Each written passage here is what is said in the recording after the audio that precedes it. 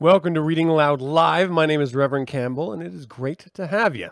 Today we're reading Might is Right, and we're part 3. And actually, we're coincidentally in chapter 3, talking about equality. We're going to pick up in section 8 here in just a second. Let me give a quick shout out. Fatal Error, good to see you, man. Valeria, how are you, my dear? What up, William? How you doing, Nadine? Vashuri, how are you doing? Good to see you. And Aaron. It's always great to see you. Anyone else who jumps in after the fact, the purpose of all these, right, is to have a bit of a back and forth. It's to have fun with the readings. Might is Right specifically was sort of dissected as a whole volume by Magus Anton Szandor LaVey, and he sort of reformulated it, twisted it, cut a little bit here, chopped a little bit there, spliced things together, and made the Book of Satan out of it. And so you can't really complain about that. I mean, that's just fantastic. Everything in Satanism is take what you like and sort of disregard what you don't like. There is, to be fair, a lot of Might is Right that I don't particularly like. We haven't even gotten to the worst of it yet. That being said, I'm still going to read it. Why? Because I feel like there's no mandate. There wasn't even a request. Well, maybe there was back when I was doing Standard Bible, but I'm doing it for me, man. And if you guys appreciate it, well, then I'm glad. I'm glad you can join us. Zachary, how you doing, man? It's good to see you. We are going to be talking about the idea of equality, and we're going to get into some other stuff later on. But I do want to start fresh, as I alluded to in a daily vlog earlier, by sort of laying the groundwork of my position. I do not believe in the idea that individuals should be racist towards mass groups. I believe that every individual has the right to have any opinions about any personal interaction, or even any broad constructive ideas about other groups, because that's just human nature. That's our tribal lizard brains coming out. But when you take action on it on a broad scale and start treating others rather than as individuals, but as a sort of monolith, well, then you're doing it wrong. You're living life wrong. You're living life through ignorance, bigotry, and hate. And let's be honest, in the same way that we do not love indiscriminately as Satanists, why would we hate indiscriminately?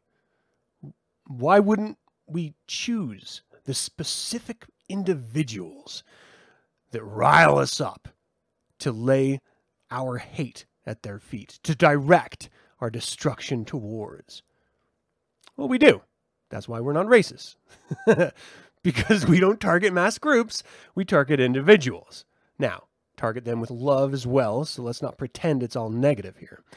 And that's, I think, probably the most misunderstood aspect of Satanism, and it is that it's not about hatred or world domination in the name of some anthropomorphic deity or devil. Rather, it's about individual will to be. It's about becoming a better version of you. And that's it. And so love all you want, and hate those that deserve it with a whole heart. But let's not dwell too much on either of those, and certainly in the context of Might is Right, let's not dwell on the negative aspects of this collection, and instead, perhaps, as the Doctor did, take little pieces that may be relevant to one's own life, and if they work, then champion them. And if they don't, throw them out with the trash.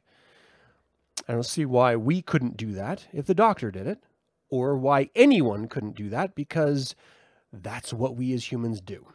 All right? So, enough with the this is a racist diatribe book. Any book written by anyone could be construed in any way by any individual reader. We're going to instead see this as a learning opportunity. Yeah, that's what we're doing here. We're going to learn. Let's test our own understandings. I like that, to better understand ourselves. That's a really good line there, Zachary. So let's dive in, shall we? Yeah. get the screen up, get my glasses on, and let's start. Oh, hold on.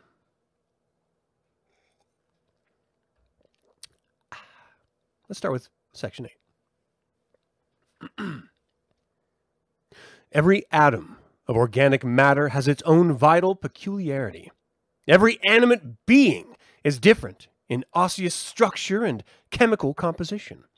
Ethnology, biology, history, all proclaim equality to be a myth. Even the great epics of antiquity are all glorifications of inequality. Inequality of mind, inequality of birth, courage, or condition. Can equality of body, equality of mind, equality of origin, equality before the law, or any other kind of equality be demonstrated by any one fact? Mentally and morally, every breathing being is a self-poised monad, a differentiated ego.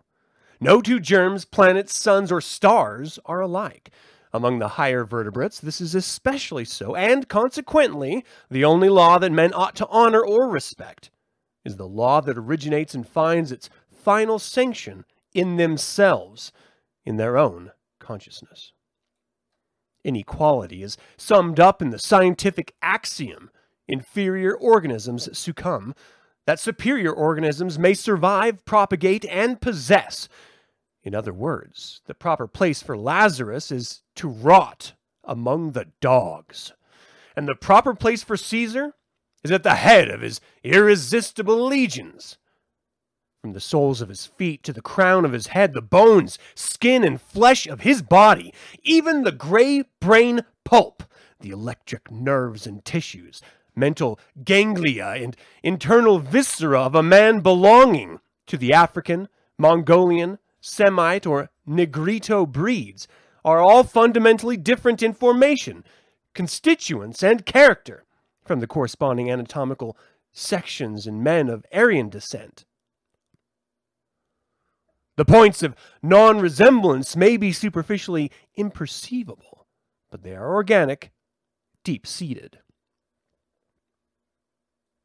Notwithstanding, the dexterous writers of strategic fables, dross is dross, gold is gold, and some men are born better, born nobler, born braver than others.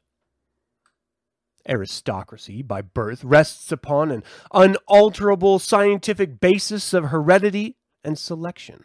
But an aristocracy of money rests mainly upon bolts and bars, i.e., upon laws that may be abrogated at a moment's notice. Though unable to reason out in logical sequence their inherent abhorrence of social and racial equality, yet most men instinctively detest it in practice. What white father, for example, would encourage the marriage of a hulking, thick-skulled Negro with his beautiful and accomplished daughter? Would he enthusiastically give her away to the matrimonial embraces of a Chinaman, a coolie, or the leper hugs of a polluted mean white? Is there 10 such citizens even in North America, where equality of birth and condition is so much speechified and never seen? Is there 5? Is there 1 who would not rather see the daughter of his loins stiff, stark, and cold in her shroud? Should that 1 exist, he being of sound mind, let him speak. Then and only then can this diabolical gospel of intrinsic equality be reconsidered. Meanwhile, plain, practical citizens are justified in regarding it not as a self-evident truth, but an insolent, malignant, and abominable lie, a lie that shall yet be stamped out forever with blood and fire. You have only to look at some men to know that they belong to an inferior breed. Take the Negro, for example. His narrow cranial development, his prognathous jaw, his projecting lips, his wide nasal aperture, his simian disposition, his want of forethought, originality, and mental capacity are all peculiarities strictly inferior. Similar language may be applied to the Chinaman, the coolie, the Kanaka, the Jew, and to the rotten-boned city degenerates of Anglo-Saxondom rich and poor. Vile indeed are the inhabitants of those noxious cattle kraals. London, Liverpool, New York, Chicago, New Orleans, and yet in those places is heaped up the golden plunder of the world.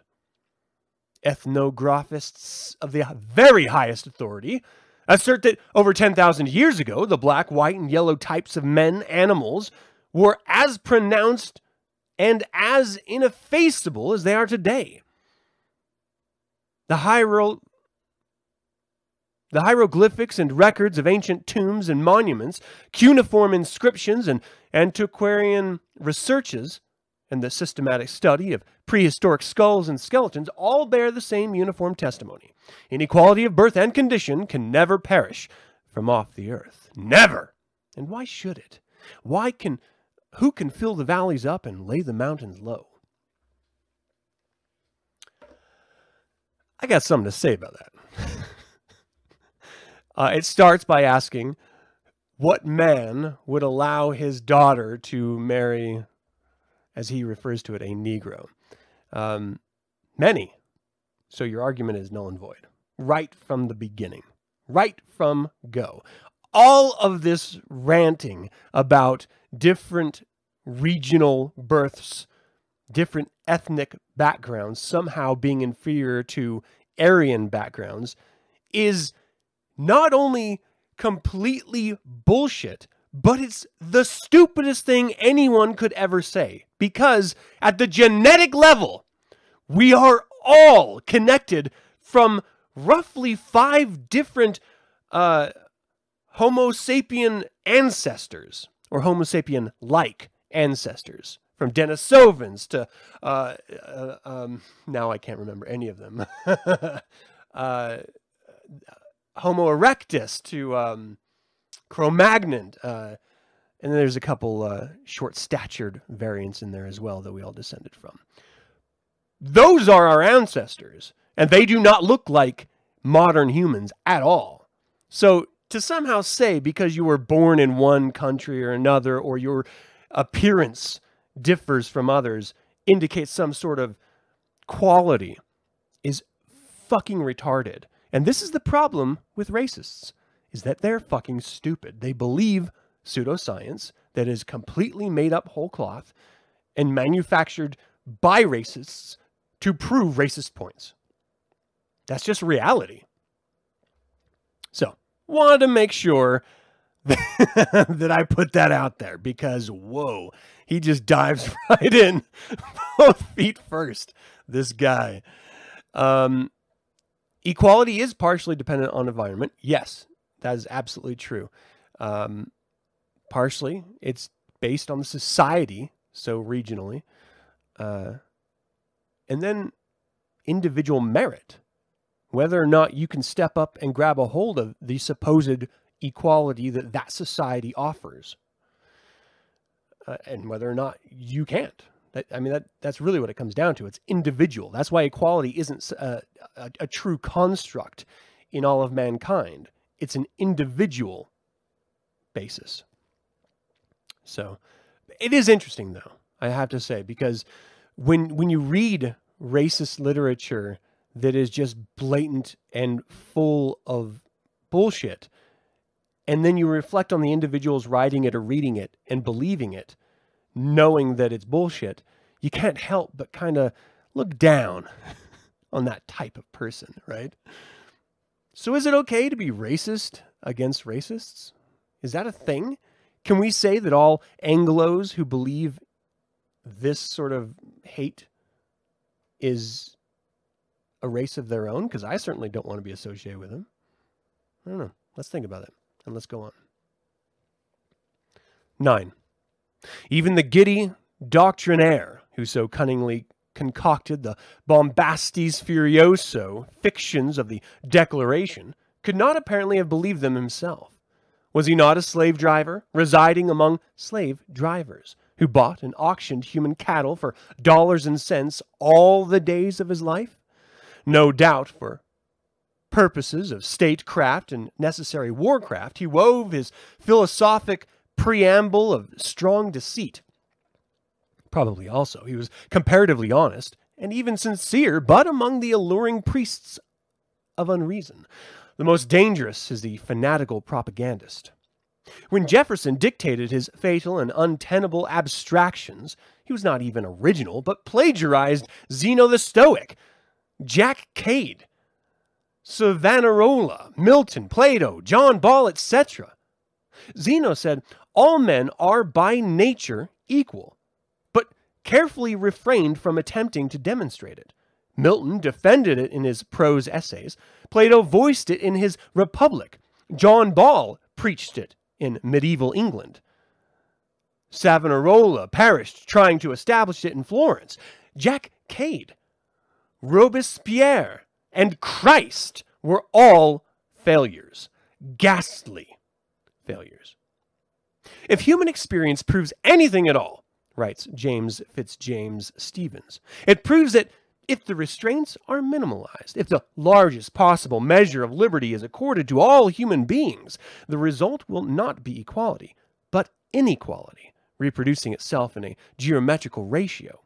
Remove the restraints and see how quickly an aristocracy based on merit would mow down an aristocracy based on credit. In actual life, he who claims equality with another is ever called upon to prove his claim, not by a grotesque abracadabra of silly phrases parroted from antique philosophers or blue moldy documents, but by actual deeds, that is to say, by producing his credentials. Constitutional theories are all very well to humbug stridulating slaves, but in a freeman's household or business, they are not legal tender. Among men of affairs, natural egalitarianism is regarded as amusing moonshine, mere spread eagleism, fit for public meetings only. Business minds thoroughly understand, having learnt by bitter experience, that some men are destined by nature to bear command, and some to obey, aye, even perhaps for 1,000 years before their birth. No one can study the laborers on a farm, the hands in a big foundry or factory, the seamen in a large seaport, the nomadic hirelings on a railroad, construction gang, or the clerks and salesmen in a city warehouse, without perceiving at a glance that the vast majority of them are extremely poor specimens of humanity. The ideal type of manhood or womanhood, that is to say, ye thoroughbred, is not to be found among these captive hordes, for captives they really are. Their heads are, to a large extent, unsymmetrical, their features distorted, ape-like, unintelligent. Their bodies are out of all proportion, dwarfed, stunted, diseased, malformed, cretinous. Their movements are contracted, artificial, ungainly, and their minds, outside of routine, are utter vacuums. When compared with the traditional idea of strength, beauty, courage, and nobleness of character, they are an extremely ill-bred herd of cattle, exhibiting all the psychological stigmata of inherited rain rot and of the physical decay. A crown of thorns on every brow, that is the wage they're earning now. 9/10 of them are positively repulsive in language, mentality, and in general appearance. They even display an extraordinary low average of animality, and upon the slightest exposure perish off like sheep that have the lungworm. Heated rooms, woolen clothing, and stimulating beverages are the means whereby their watery blood is kept in languid circulation. For all that, they breed like rabbits, but every new generation is feebler and more debased than its predecessor. All the scientific evidences of mental, moral, and bodily deterioration are markedly accentuated in them, and their timidity is proverbial. Hard, continuous, methodological labor destroys courage, saps vitality, and demoralizes character. It tames and subdues men, just as it tames and subdues the wild steer or the young colt. Men who labor hard and continuously have no power to think. It requires all their vital force to keep their muscles in trim. Indeed, the civilized city working man and working woman are the lowest and worst type of animalculae, ever evolved from dust and slime and oxygen. They actually worship work and bow down before law as an ox team crouches and strains under the lash.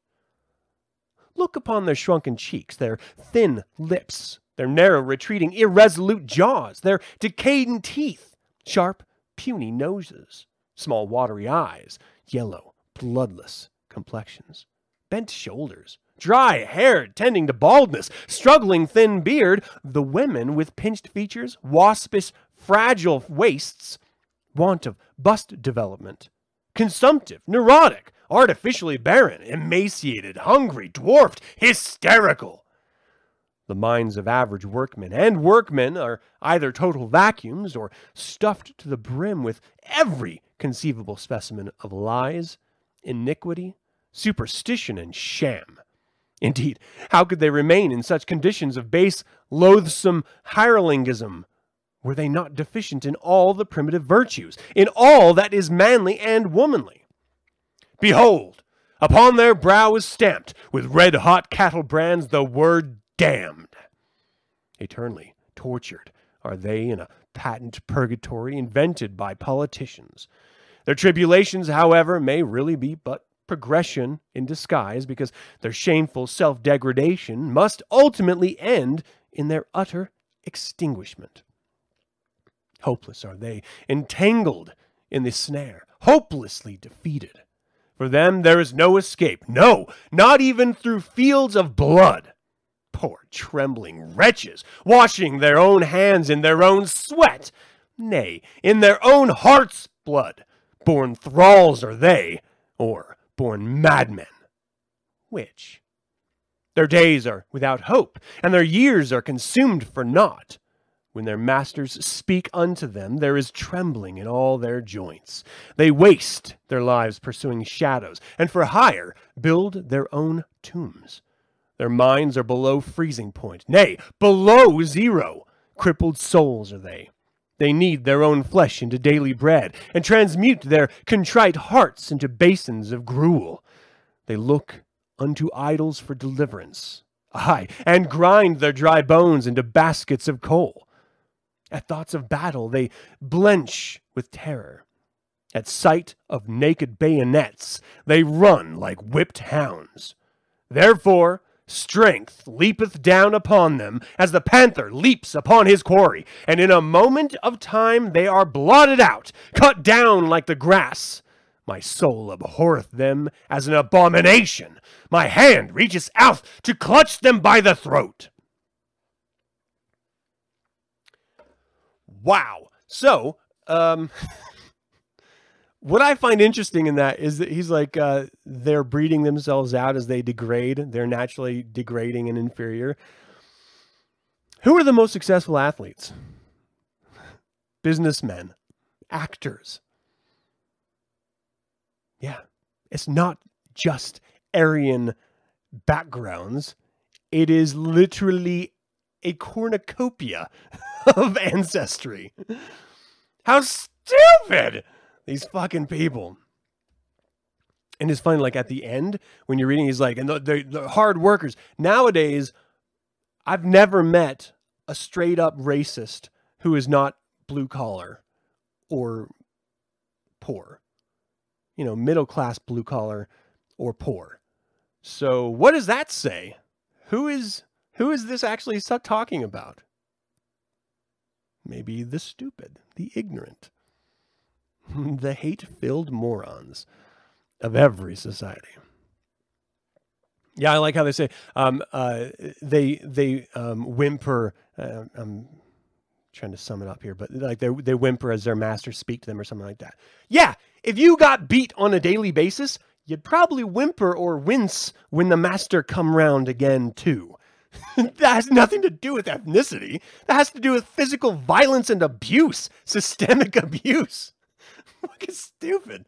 Unbelievable. Zachary. I don't know. I feel like he just took out a thesaurus and just went down the line with negative words and just printed them all out. I really don't feel like... But again, to be fair, we're not working with a full deck of cards here. So, what are you going to do? All right.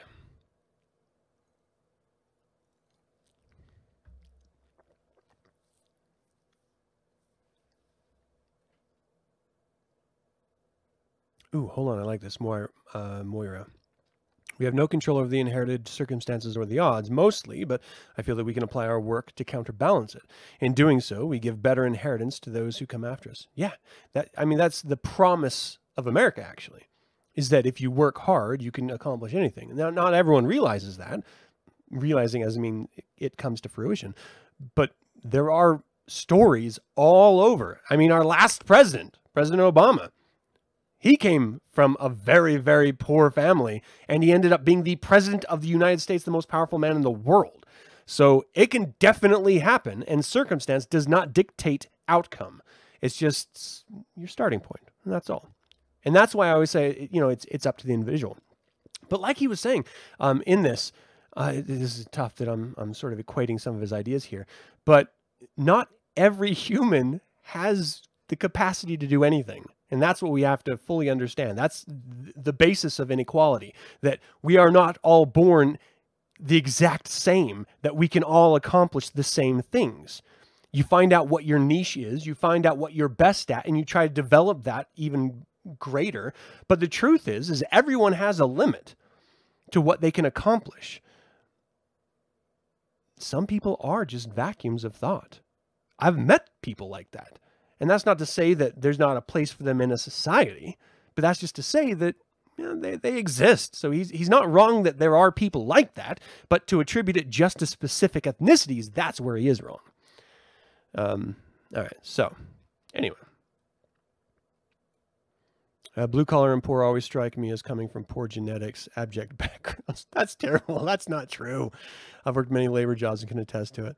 I know I've got friends who, I say that plural, but really I think it's only one, who is actually really intelligent, and he's blue collar, and he's not racist at all. So it's certainly not all of them, but I'm just saying the only ones I've met. Like I'm positive that there are wealthy racists out there. I'm 100% positive of it. We have one in the White House. I just haven't personally met the man. So the majority of them, I would say, are probably blue collar. You're opposite of Blake's. I've never met someone born into wealth who isn't worth a rent. Ooh, that's interesting. Yeah. Both extremes. Let's dive in. Number 10. 10.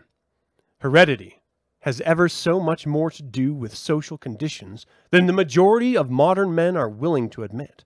It is plain, however, judging by results, that nations ignore birth and breeding at their peril. For just as there are noble animals, there are noble men if a stock raiser throws down his dividing fences and permits all his cattle to mix up promiscuously together. What kind of a herd would he have, say, in 1 decade? Nothing but weeds, hybrids, and mongrels. Now, that is exactly what nations attempt when they endeavor to establish an equality of privileges and of happy, peaceful conditions. The close psychological connection that exists between ancestry and degeneracy, crime, genius, insanity, etc., is now everywhere being acknowledged, thanks to the researchers of Galton, Lombroso, Mosso, Otto, Amon, Ferry, Krafft-Ebing, and others.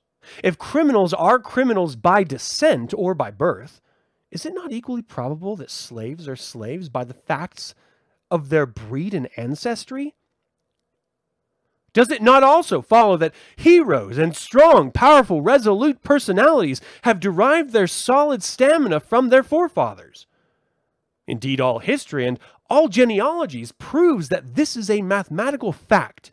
Great men are ever the descendants of mighty warriors, and conquerors, that is to say, of mighty animals. Von Otto Ammann cites a remarkable instance which goes to prove the selective and ethnic advantages of warfare. He states that all German children born during the Franco-Prussian campaign of 71, also the years immediately following, show a strikingly high average intelligence, both of body and mind. The converse is equally demonstrable. Show me a herd of humans who has been underfed, daily drudges from their youth up, and I will show you a herd of cattle whose ancestors were also propertyless vassals and serfs, beaten in diplomacy and in war for ages past. Take the Irish peasantry and the Philhellene of Egypt as examples. This statement admits of no qualification, for if one exemption can be discovered, it will serve to prove the general rule. A man in the full possession of all his faculties, of leonine ancestry, well-born, self-contained, would rather cut his own throat from ear to ear with a blacksmith's rasp than live the life of an average hired laborer in any civilized hell on earth. The nexus between self-mastership and breed is of tremendous significance. Therein is the lost secret. Undoubtedly, newborn infants are daily coming wailing into this world with the words statesman, tramp, wastrel, warrior, priest, philosopher, criminal, thief, king, slave, and coward indelibly branded upon their brows, their hearts, and their brains.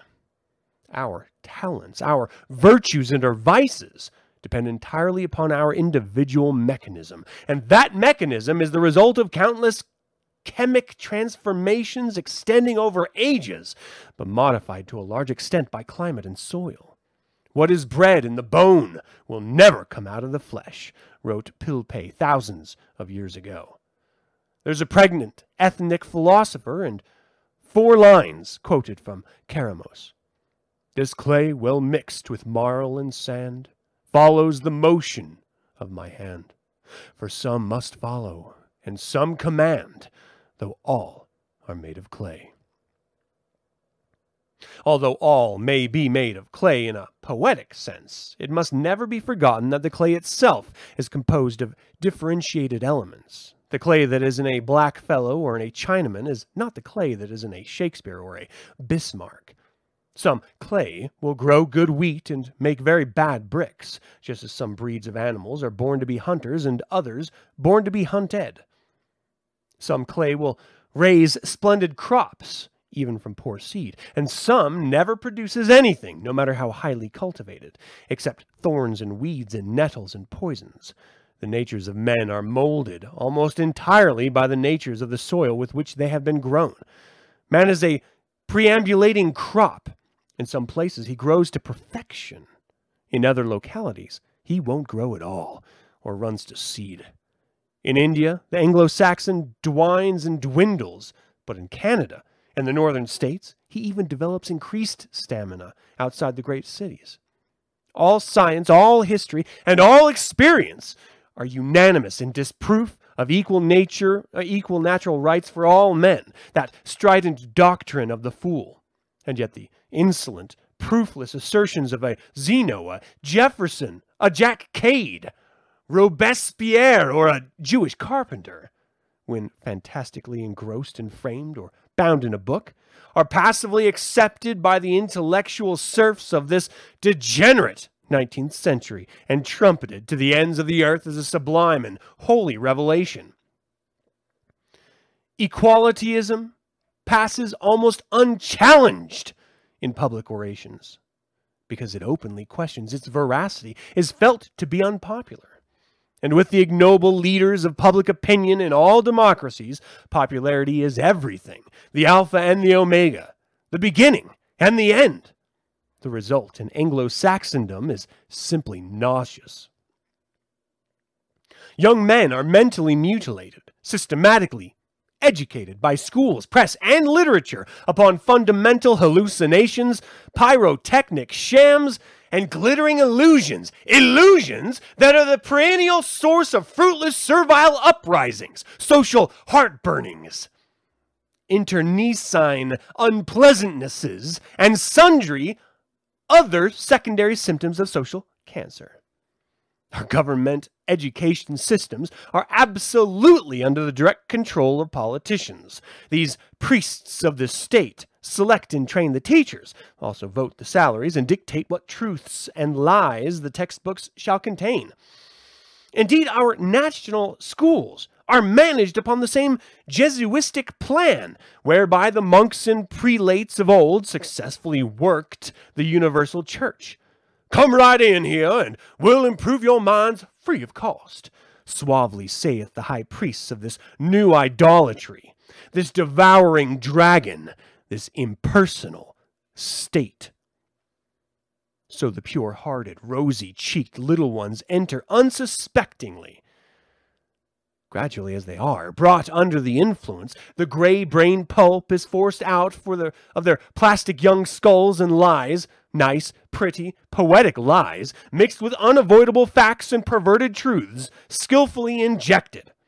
Did you ever see medical students extract the brain of a frog and then fill up the vacuum with pith? The frog does not die. It lives, hops about quite lively, and seems to possess its former intelligence and vitality, but it is all illusion. What experimental vivisectionists do the frog? State priests do to the children of men. Bit by bit, with dates and lists and emasculated histories, the inquisitous brain-wrecking devilry proceeds.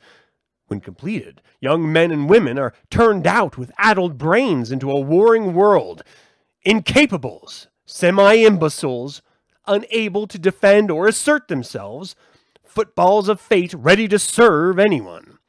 Is it not notorious, the ineptitude, mechanical imitiveness, and want of initiative displayed by state-educated young men? Instead of being urged to think and act for themselves, they are taught, like well-drilled slaves, to believe and obey. They are even trained to glorify and worship idols with strident shouts and modulated canticles. Not honest idols of wood and stone, but idols of sheepskin, bound pamphlets, variegated rags, and the falsified renown of dead scoundrels, i.e. statesmen. It requires a stout rope, a firm post, and a muscular men to hold an unbroken colt. But when, by force and petting, he has once been subdued, i.e. tamed, educated, saddled, bridled, he may be led anywhere, even with a piece of twine in the hands of a little child. O ye state priests so adroit, so eloquent, ye cunning demons, ye wolves in sheep's clothing, ye corrupters of youth, ye generation of vipers! How can you escape from the wrath to come? How can you escape some day from being hung up by the tongue on the red-hot hooks of a real live hell? 30 years ago, the United States quixotically essayed to demonstrate racial equality with rifle bullets and bombshells, but failed most ignominiously. Southern valleys were strewn with northern and southern bones, and millions of tax treasure blown from the lips of cannon without any tangible result, except to demonstrate before an interested world the utter failure and hollowness of equality principles. A people that deliberately enters upon a gigantic war in order to firmly establish a centralized despotism, and at the same time reduce itself to the social level of the Negro, the Russian Jew, the coolie, the Chinaman, and the European serf, must indeed, to use a suggestive vernacularism, have wheels in its head. The man and brother lie has certainly succeeded in writing itself in a constitutional amendment, but in real life it is as far from the actuality as ever it was. The free Negro of New Orleans or Charleston is a more degraded, more despised being, and of less money value to his proprietors now than when it was customary to buy and sell him at the auction block, instead of as at present on the stock exchange. What the late Civil War really accomplished was to degrade the white slaves to the lower level of the plantation nigger, and in that respect it was a triumph of ingenuity. The whites actually fought each other to demonize themselves, to demonetize themselves. Equality! Equality! What brilliant deeds have been perpetrated in thy name! Lincoln, however, was he not a great statesman? Decidedly he was. Well, indeed, he knew how to round up the herd with bewitching phrases. Hark! Do you hear those drunken slaves caterwauling down the street? Lo, it is election night. Hurrah! Hurrah! They sing. Well, sound the jubilee. Glory be to Lincoln, the man who made us free. In Morocco, the eunuchs and other menials bless their fate and their prince at the very time he condescends to cut their throats with his own hands. Americans, however, are a free-born people, not to be duped that way. Alas, alas. Throughout both northern and southern states, the social chasm between the highest and lowest human organisms, whether white or black and tan, is even more pronounced now than ever it was previously. For example, although the Negroes are a majority in many states, they are never permitted to attain actual administrative power, and they never shall. You cannot paint the Negro white with laws and constitutions, though you write it in the fire and smoke of wars and revolutions. Now, you can't paint them white, but you can treat humans as humans. And then individuals on their own merit rise to whatever they can rise to. Oh, Americans are fucking horrible. And here's the worst part about this, is that his repulsive reaction to America and Americans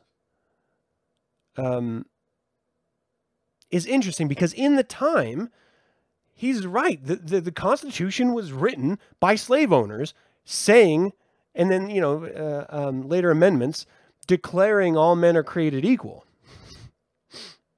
And yet, they own slaves. So you can easily go from A to B where this guy is thinking they're full of shit. They're lying to you. And the idea that the state informs its populace, well, yeah, that is absolutely true. They fund schools. There are states in this union, in the United States of America, that have religion rather than science taught. State decreed. So we can't pretend that the points he's making aren't all bullshit, because some of them are true. Now, I can't extrapolate to as much as he has because I don't believe it. But again, sliver cut out the little pieces that are actually true.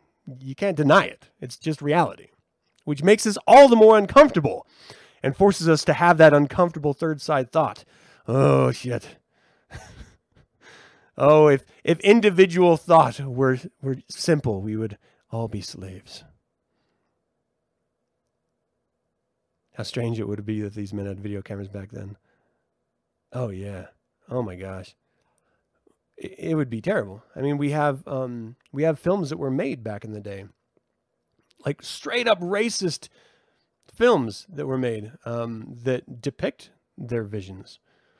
And they're absurd. Okay. This is really interesting. Never heard the rest of Redbeard other than the Book of Satan. Welcome. Welcome to the reality of Ragnar Redbeard, Arthur Desmond. Yeah, he is a fucking monster.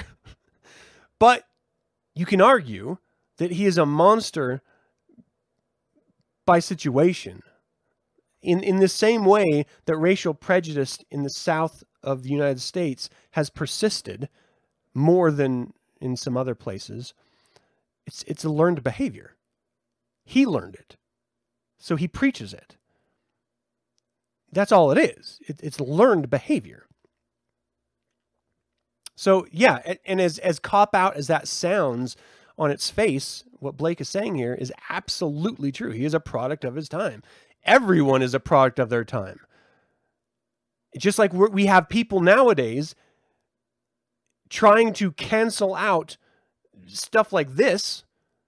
They are a product of their time. They're trying to stifle the reality of history that existed, saying that there's no place in modern life for historical facts. that there were people who believed this way, or that they were people who were championed in this way. But there were. And there are ideas that you're not going to like.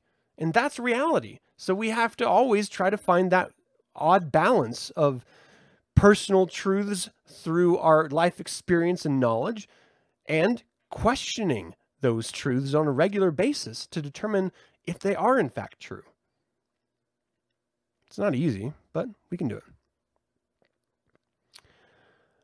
I'm not trying to shit on like anyone, dog. I'm just saying. And you're absolutely right. There are, and it's not just New York. You can go to anywhere in the country, because typically types of people live in the same types of areas, either because they choose to or because they're kind of forced to, which is a fucking thing. And so those areas of predominantly one ethnicity are going to be either over or underfunded depending on the culture surrounding it. And so that's why you have systemic racism in schools, and that school to prison pipeline that's spoken of. It's because of underfunded schools in these predominantly African-American areas, in California even. So yeah, we can't pretend it's only in one region. It's all over but regionally it's a truth. So let's continue. 11. The solemnly proclaimed that all men are created equal is as stupid and unscientific as to assert that all dogs, cattle, apes, and trees are created equal. Is there not as many diverse varieties of dogs, cattle, apes, and trees as there are of men, planets, germs, stars, and suns? Where then is the intrinsic equality between an oak tree and a currant bush? Between a meddlesome wolfhound and a yelping streetcar? Between a buffalo bull and a hand-fed steer? Between an untamable gorilla of the woods and an organ-grinder's castrated monkey? Between a cosmic-brained Bismarck and that famous Christling, the good young man that died?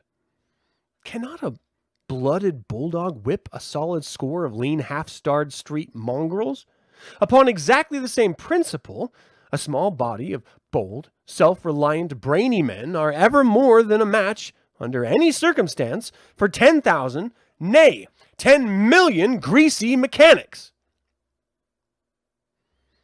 What is a mechanic, anyhow, but a specially trained slave? And it would take the spirit of 1,000 American slaves to make that of one live man.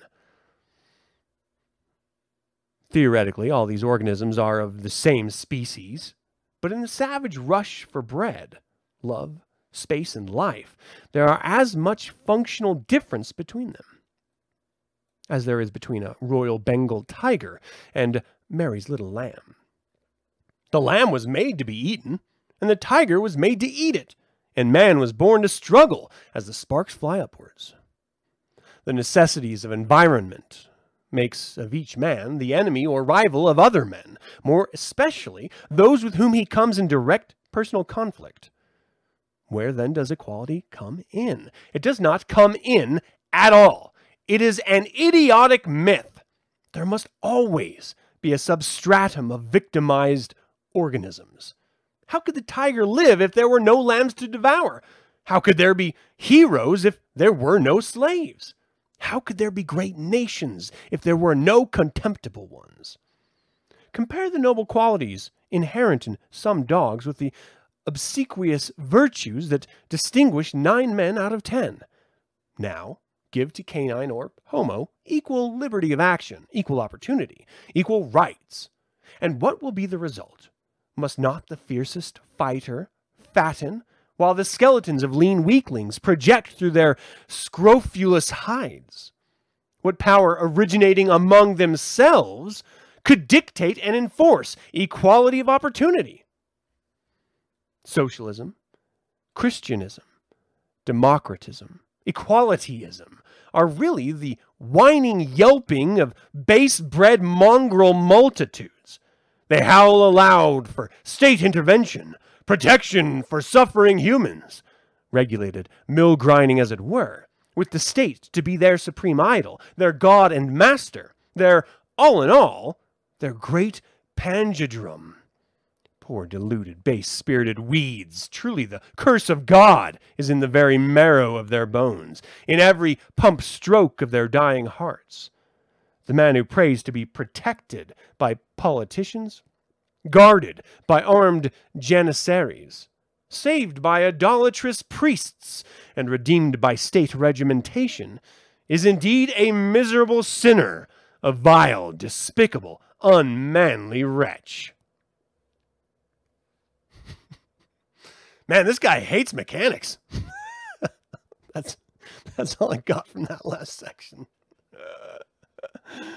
My gosh. All right, what are you guys doing? All right, well, I don't really have anything to add. Sorry, I thought I was going to have something, but I have nothing. I got none. In his day, it would have been horseshoes, right? Or a wagon wheel. It was probably a wagon wheel. Like some politician ended up like defunding his town or something, and then the mechanic working on his wagon wheel sort of forgot a nail or something, and now he's just like writing this whole diatribe. We can't take it anymore. Flux capacitor my ass. Yeah, there it is. There it is. All right. What? I'm not even an hour in. I'm kind of done. I don't want to. I want him to move on because this sucks. All right. 12. No paternalistic governmental mechanism, however theoretically perfect, can ever keep the base-born and the well-born, the thoroughbreds and the hybrids in a state of perpetual equilibrium. You might as well try to bind down an earthquake with hoop iron as to rule the strong with a be it enacted. Be it enacteds were invented only to frighten captives with. What power on earth can permanently keep the Negro on a parity with the Anglo-Saxon? The strong must have their way in spite of all puritanic proscribings, all mock moralisms, all degrading legalisms, all constitutional covenantings. Neither the machinery nor the raw material of equality has ever existed, only the dream, the idea of it. Equality, equality, in that one word is summed up the accumulated dementia of 2,000 years. The thought of it was born in the brain of an inferior organism, and the brains of inferior organisms nourish it still. How can beings who for ages have been born and bred to toil and subjectivity ever comprehend the feelings of those who are freeborn and of valorous descent, of those who understand the cosmic law that might is master? You cannot muzzle a tempest with a cobweb, bridle a volcano with a shoestring, bottle up a cyclone in a powder horn, nor catch a tidal wave with a boat hook. Neither can you put a bit between the teeth of the strong. They will see you in shell first. No artificial plan of society, no pious incantations, however sincere and well-intentioned, can ever prevent the pot that is of iron from smashing and sinking, the pot that is of clay. And why should it? If social equilibrium had been feasible, it would have been established ages and ages ago. It never has been established, and it never shall. What then is the good of eternally dreaming, theorizing, and constructing phantom castles in the air, cities of God, and gardens of delight upon foundations of deliberate unveracity? Let us be men, whole men, not clamorous, tearful little children demanding infantile sugar plums. Let us face the fierce, challenging facts of existence as bold as our forefathers did before Christly comfort and consolation was introduced to unman them. Not like crouching, cringing, terrorized Oriental pariahs. Let us not be lured to wholesale annihilation by sonorous Asiatic evangelisms that have proved themselves worthless and unsuitable to our temperament, our climate, and our breed. Let us be sensible, brave, practical, and as Virchow somewhat trenchantly recommends, accept things as they really are, not as we choose to imagine them. Or rather, as they have been imagined by dotards philosopher, daft poets, and castrated clerics. I remember what I wanted to say in part 11. He's talking about how some clay is better than other and grows better, and how that equates to some men are better than others.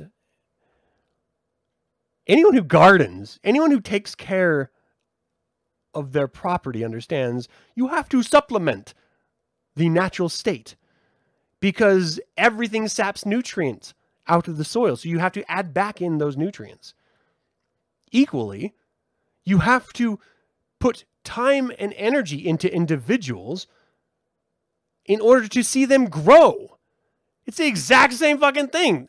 Apparently, this dude has never grown a tomato, because if he had, this entire book would be it would be like a gardening book instead.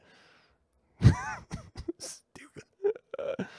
Yeah, it is kind of slam poetry. That's funny. Yeah, I just wanted to make sure that was on there.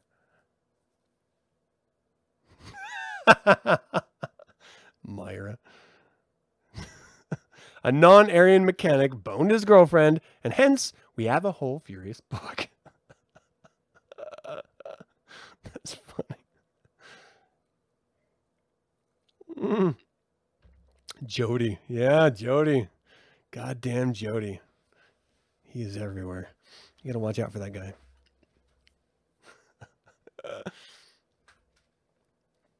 Does everyone know about Jody? Jody's got your girl. Does everyone know about that? I feel like you have to be in the military to know that. Or have been. Or around. Tangentially. 13. The problem that we are ever called upon to solve, or be eaten up, is not how to make life happy and equal, for happiness is a moving mirage, and equality an impossibility, but how men may conquer their opportunities, surpass their rivals, extirpate their pursuers. The race is still to the swift, and the battle to the strong. Beauty and booty are always the prerogatives of victorious valor. Woe unto the ungeneraled ones! 'Tis a battle for bread, for love, and for breath. 'Tis a race for life to the jaws of death. Upon the island of Java, there is a remarkable valley of death. It is literally strewed with the bones and skulls and skeletons of innumerable dead animals and creeping things. In the due season, giant turtles, 5 foot by 3 in diameter, travel up through it from the sea to lay their eggs. En route, they are set upon by packs of wild dogs, and these dogs roll the turtles over upon their backs and then devour them alive by tearing out their unprotected entrails. When the dogs are gorged, they, in their turn, fall an easy prey to ambushed tigers. Then hunters kill these tigers for their variegated skins. Rank grass springs up after the raining season through the skulls and bones that litter this tropical Golgotha, and droves of cattle gather there to fatten. Again, the cattle are hunted for their hides, horns, and flesh, and their bones are also left where they fall, to manure the valley and prepare it for new generations of hunters and hunted. Such is the miniature, a picture of the everyday world as it actually is. All living things being pursued and being pursued, are pursuing and being pursued. Woe unto those that stumble! Woe unto ye who fall! They who accept the equality, faith, hope, and charity ideal in any shape or form whatever interpret the facts of moral life as they are not, as they have never been, as they can never be. Indeed, when the animal world becomes moralized and equalized it will be extinct. No doubt when contemplating the dark side of all this, Pascal was impelled to write with superstitious medieval dispassion, "I am affrighted like a man who in his sleep has been carried unto some horrible desert island, and there awakes, not knowing where he is, nor how he shall escape."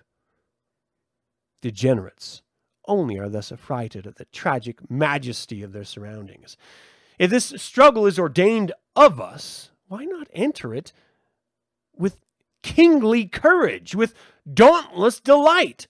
Why not go forward, daring all things to conquer or to die? Is it not better to perish than to serve? Liberty or death is not a meaningless phrase. No, it is of tremendous import to those who comprehend. What is death, that it should make cowards of us all? What is life, that it should be valued so highly? There are worse things than death, and among them is a life of dishonor. All men lead dishonorable lives who serve a master with hand or brain. Life itself is but a spark in the gloom that flashes out and disappears. Why, therefore, not make the most of it here and now? Here and now! There is no heaven of glory bright, and no hell where sinners roast. There is no right, there is no wrong, nor God, nor son, nor ghost. Death endeth all for every man, for every son of thunder. Then be a lion in the path, and don't be trampled under. For us there is no rest, no kingdom of indolence, either on this earth or beyond the skies, no isles of the blessed, no Elysian fields, no garden of the Hesperides.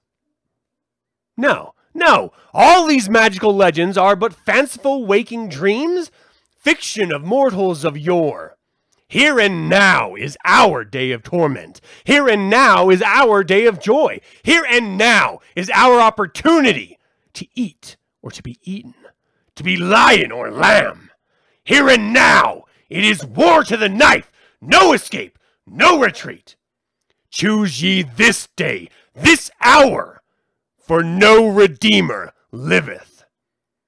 Every attempt made to organize the future must necessarily collapse. The present is our domain, and our chief duty is to take immediate possession thereof upon strict business principles. Strive therefore against them that survive against you, and war against them that war against thine. Lay hold of shield and buckler, or their equivalents. Stand up! Be a terrible one in thine own defense. Raise up also the clenched hand, and stop the way of them that would persecute you. Say unto thine own heart and soul, I, even I, am my own redeemer. Let them be hurled back to confusion and infamy, whose devise thine undoing. Let them be as chaff before the cyclone, and let the angel of death pursue them, nay, overtake them.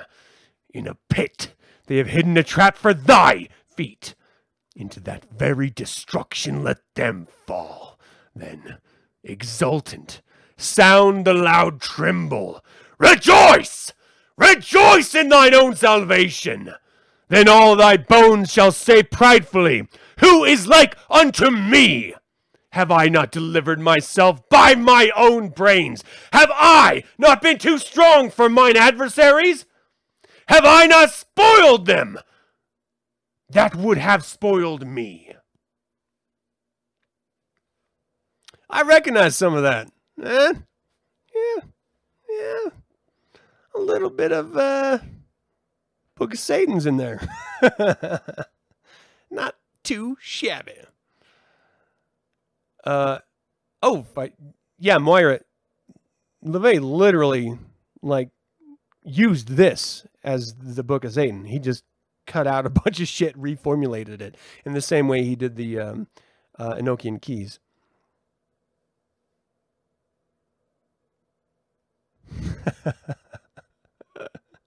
Aaron, I think your daughter is right in another hour.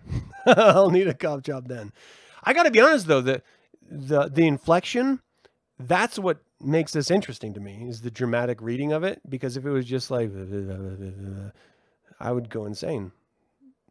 Because then I'm just reading the text, and there's nothing particularly interesting about racist text, you know? Oh, shit, here we go. We're going to have to go down the military road. It's happening. All right. Good. I'm glad. Here we go. I fix my stash. Get my glasses. 14. This circling planet ball is no navel contemplating nirvana, but rather a vast whirling starlit Valhalla, where victorious battlers quaff the foaming heart's blood of their smashed-up adversaries from the scooped-out skull goblets of the slain in never-ending war. And, behold, it is good. It is good. It is very good. Blending in bloody strife, throat to throat, life for life, struggles the human still. And in that invigorating struggle, strength is renewable. Fitness to reign, propagate, and possess can there alone be tested with mathematical precision in nature's majestic judgment hall. That is to say, on the plains of conquest, where foemen look into foeman's eye, and death lurks like a ravenous leopard in every bush.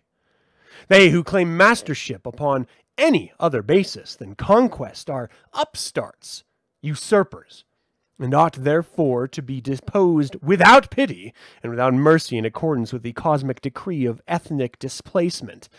Death, I say! Death to every lie!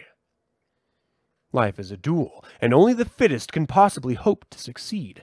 If you would survive, O reader, in the highest meaning of that word, go to and put some splendor in your deeds. Beware of false philosophies that equalize you with slavelings and dastards. Beware of fattened priestlings and tax-collecting statesmen. Beware the tongue that is smoothly hung, and never forget for one moment that your greatest enemies upon earth are those crafty courtiers who eloquently, cunningly flatter you, that they may first win your heart and then skin you alive. The modern Mephistopheles is the soft-toned preacher in his pulpit, the editorial sophist in his network of lies, the political crocodile on his planks and his platforms. A trinity of hellhounds are they. Oh, would that they have but one neck, and I was Judge Lynch. America! America! In spite of all the surreptitious bonds that in thy sleep have been laid upon thee, yet pregnant thy womb is with men of nerve, men of valor, men of might. Lo, the hour approacheth, where in dire travail thou shalt give birth unto thunderbolts, and Jove's to handle them. Behold, that time cometh. Nay, it is at hand. But it will not be a period of pure delight. No, no, it will be a day of wrath, a dreadful day, a day of judgment, tribulation, triumph. And democracy, democracy, thou leprous thing, thou loathsome disease, thou plastic demon, thou murderer of man, many nations have bowed down to thy infection and perished from off the earth. But America, America shall wipe thee out, thou blight, some malady, thou human rinderpest.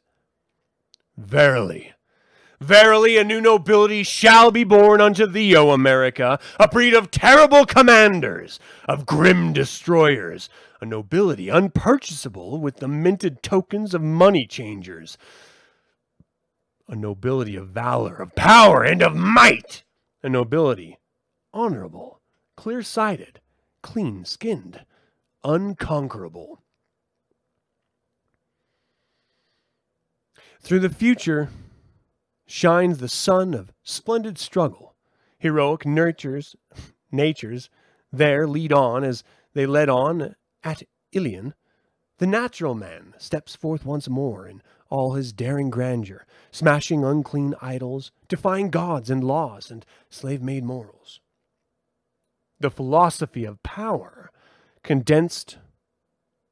How did government of man, by man, originate? By force of arms. Victors became rulers. But among us, government by force is abolished. That is a popular delusion. It is stronger than ever. How is it that we do not see it clearly? No need of compulsion with inferiors ever eager to obey. How can the mastership of man be destroyed? It can never be destroyed. It is essential. But for one man to reign over another is wrong? What is wrong? The strong can do as they please. Who are the strong? They who conquer. They who take the spoil and camp on the battlefield. All life is a battlefield. How did subjectiveness originate? The first slave was defeated fighter, afterwards tamed by hunger and blows.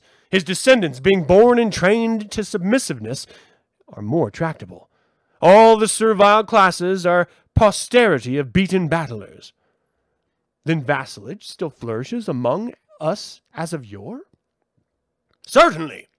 In the pitiless strife for existence, all weaklings and feeble-minded persons are justly subordinated. But we are taught all men are created equal. You are taught many a diplomatic lie. How can a slave recover his liberty? By reconquering his conqueror. If he feels that he is not man enough for his master, then he must submit, cut his own throat, or die fighting unsubdued. But freedom may be granted to him? Freedom cannot be granted. It must be taken. Then strife is perpetual, inevitable, nay, glorious? Yes, it is intended as an ordeal, a trial by combat. It unmistakably divides the guilty from the non-guilty.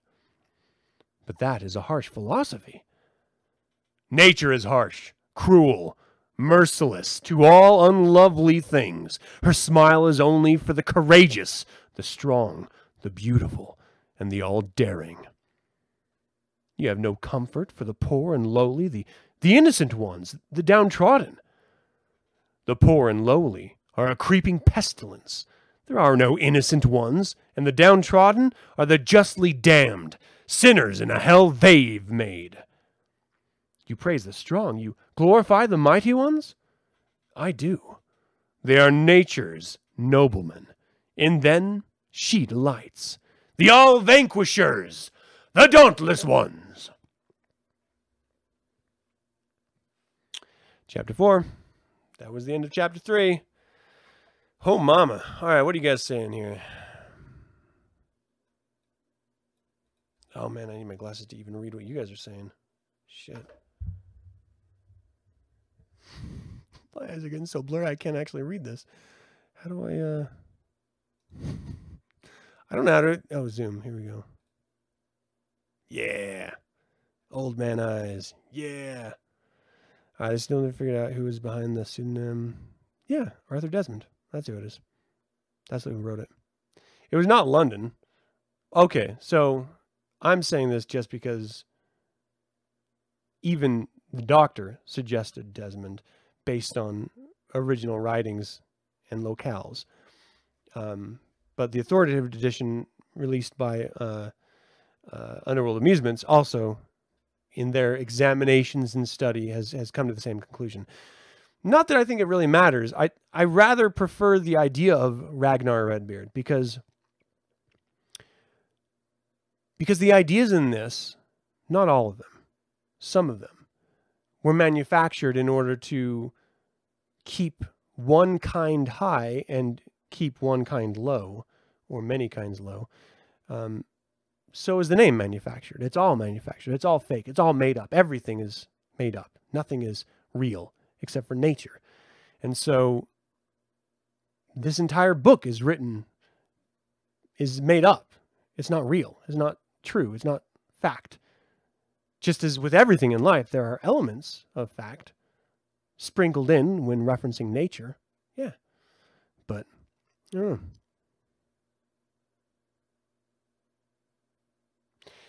Yeah, here's the deal. Like, Underworld Amusements has put out some really great satanic volumes. Like, really, really great stuff. Right now, it seems to be on a bent of egoism over Satanism, which, whatever, cool. You do your thing. But not really, I don't know. I guess the ultimate idea behind it is that egoism informs Satanism, which you can't really deny. But I don't know.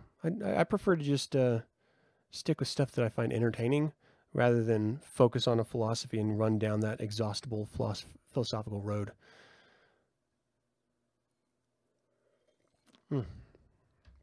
Right, yeah. Okay, anyway, definitely check them out. If you dig it, good on you. Let's move on to chapter 4. Oh yeah, here we go. Chapter 4. Man, the carnivore.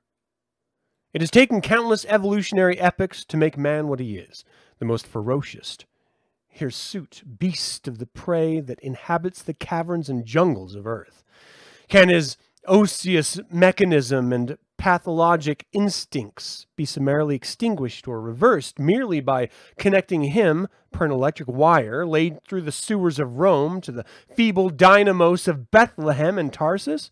Can his structural anatomy, intended for conflict and slaughter, be transformed in a day, a year, or even in a millions of suns?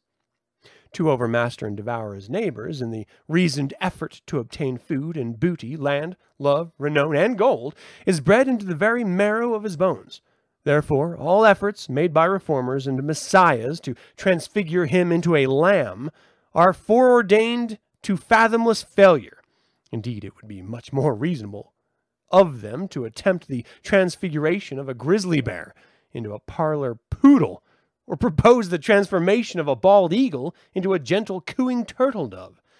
Nearly all the prophetic demigods of democracy, from Paul to Isaiah to Carlyle and Ruskin, have ever been madly screeching by the roadside, vainly endeavoring to stay the march, march, march of a world of bannered armies striding grimly, sternly by. What are these howling prophets of evil but dogs eloquently baying at the moon? Right wheel there! Right wheel! Turn back! Turn back! You're going to the devil! Is their resounding, ear-splitting chorus. But the human flood sweeps on silently, scornfully confident, inspired as it were by some overmastering instinct. We may be going to the devil, is the unspoken retort of these thundering legionnaires, these nations, but even so, is not the devil honest? The destroyer of deception? The disobedient one? Can you lasso the stars with a green-hide lariat? Can you block the march of might with magnificent howls of declamatory despair? No. No. Skyward or hellward, man moves on and on and on. If there are barricades in his way, he must surmount them or blast them aside. If there are wild beasts ready to spring upon him, he must destroy them or they will destroy him. If the high road leads through hells, then those infernos must be besieged, assailed, and taken possession of. Aye, even if their present monarchs have to be rooted out with weapons as demoniac and as deadly as their own. This world is too peaceful, too acquiescent, too tame. It is a circumcised world, nay, a castrated world. It must be made fiercer before it can become grander or better and more natural. Fools indeed are they who would attest the unfolding process with humanitarian Cagliostroism and rescuing the perishing mummery. Maniacs are they who would ward off the sun's blazing rays from withering souls, or the blighted frosts of winter from hearts that are already broken. For, I doubt not, through the ages, one tremendous purpose runs, and maturing crops are ripened with the process of the suns, to be sickled down, threshed, and rolled away. Nations rise, rule, decay, and every dog has his day.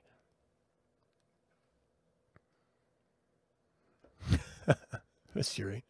Yeah, Blighted Forest is great. Man, I saw them last summer.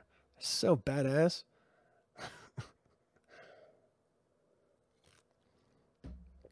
Their song, Cagliostroism and Rescue the Perishing Mummery is my favorite, personally.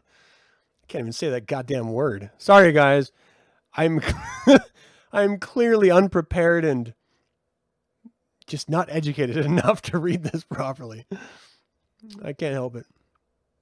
But it's fun, no? It's good times, yeah. All right, I got a little over half hour left. Let's see how far we can get. This is killing me. Like, I'm genuinely losing interest. Gotta be honest. And I'm only like halfway through this book. There's gonna be like 3 more of these. That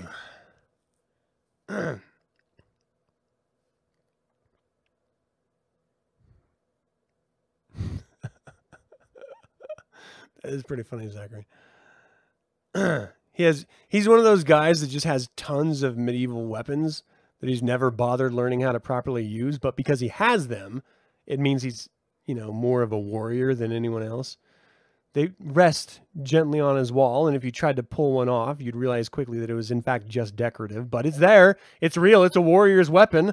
Hence, he must be a warrior, this sort of proximity warrior that we have nowadays.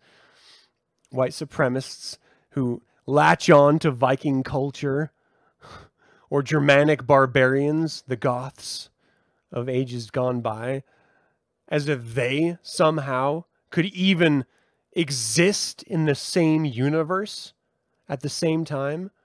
They would be torn apart by their own grandparents, let alone those true animals of men from our pasts.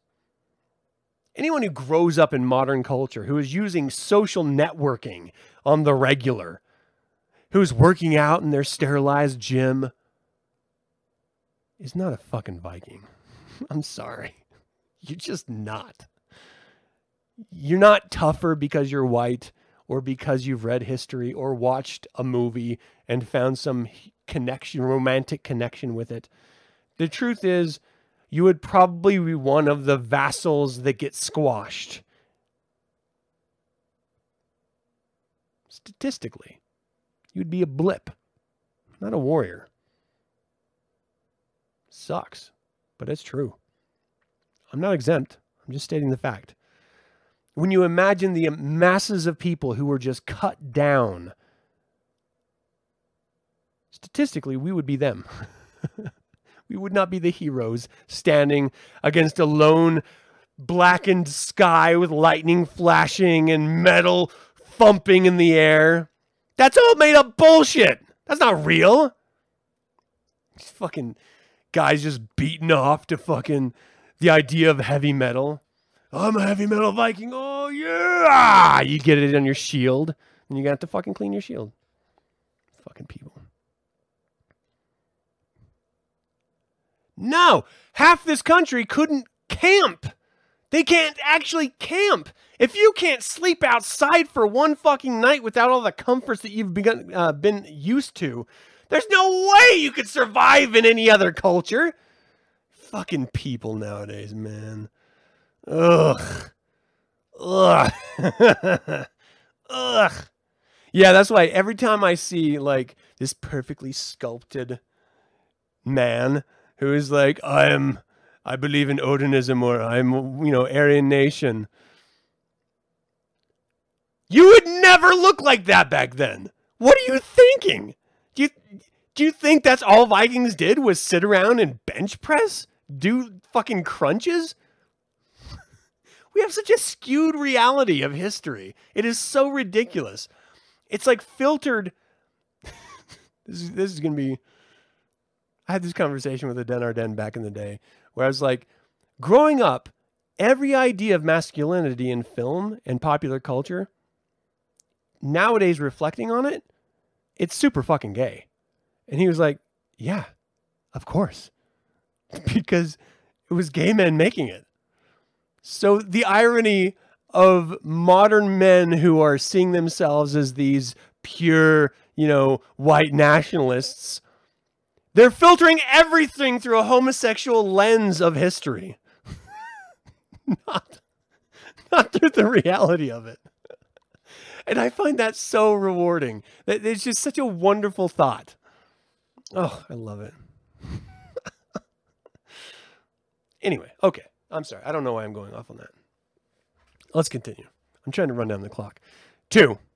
Undoubtedly, the black magic of the Christ myth combined with the subterranean sorcery of medieval sacerdotalism has partially succeeded, not only in sapping individual initiative, but also in suppressing in our race many of its ancestral leonine traits and superb barbaric virtues. But as yet, it has not wholly triumphed in its emasculating necromancy. No, it has not transfigured us all into teams of contented oxen and bunches of earmarked sheep, although that is evidently its final hope. There are some of the grand old stock yet still alive. Few indeed are they, amidst a world of slaves and swine.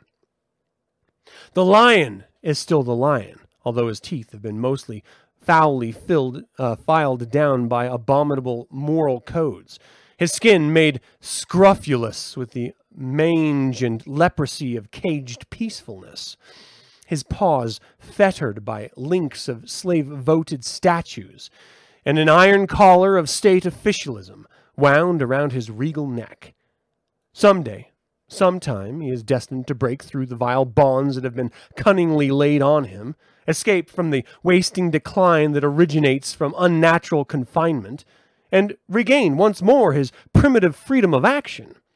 The treacherous legislators and illustrious statesmen who are now so eager to teach him this method of growing wool like sheep, and how to fit his battle-scarred shoulders into a horse collar, may then be sorry and sad, if they have time, for he will probably chew them up. Great and powerful governments commanding peace come into existence only in ages of decadence, when nations are on the downward grade. If the human animal lives a natural, cleanly life out on the plains and forests, away where oceans rollers crash along the shore or on the banks of the pouring rivers, he requires no police force to protect him, no usurious Jew to rob him of his harvests, no tax-gathering legislators to vote away his property, and no priests of the idol to save his soul. It is false standards of morality that debase and enfeeble individuals, tribes, and nations. First, in obedience to some sovereign code, they lose their hardihood and increase their numbers. Then, that all may live, they become laborious, submissive to regulations, and finally, with death held up by priestcraft as a fearsome terror, all personal valor fades away. Thus nations of spaniels are manufactured.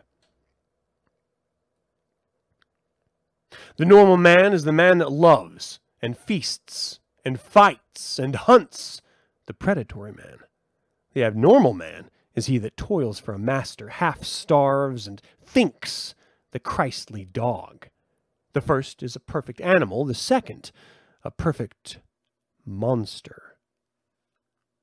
Every belief that makes a duty of humility, that inspires a people with moral courage, only enervates their fiber, corrupts their spirit, and prepares them first for thraldom and then for throttling. It is not impossible to conceive a grand life without incessant rivalry, perpetual warfare, and the implacable hunting of man by man. Terror, torture, agony, and the wholesale destruction of feeble and worn-out types must mark in future, as in the past, every step forward or backward in evolution, homoculture, and racial displacement. The soil of every nation is an arena, a stamping ground where only the most vigorous animals may hope to hold their own. What is all history but the epic of a colossal campaign, the final Armageddon of which is never likely to be fought, because when men cease to fight, they cease to be men. This old earth is strewn to the very mountain tops with the fleshless skulls and rain-bleached bones of perished combatants in countless myriads. Every square foot, every inch of soil contains its man.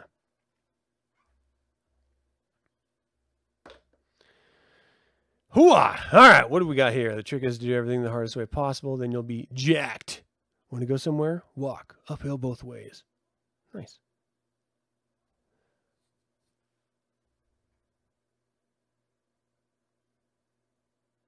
I love wrestling and guy culture as much as the next, but I could never idolize someone who's solely based on how well they catch a football or run.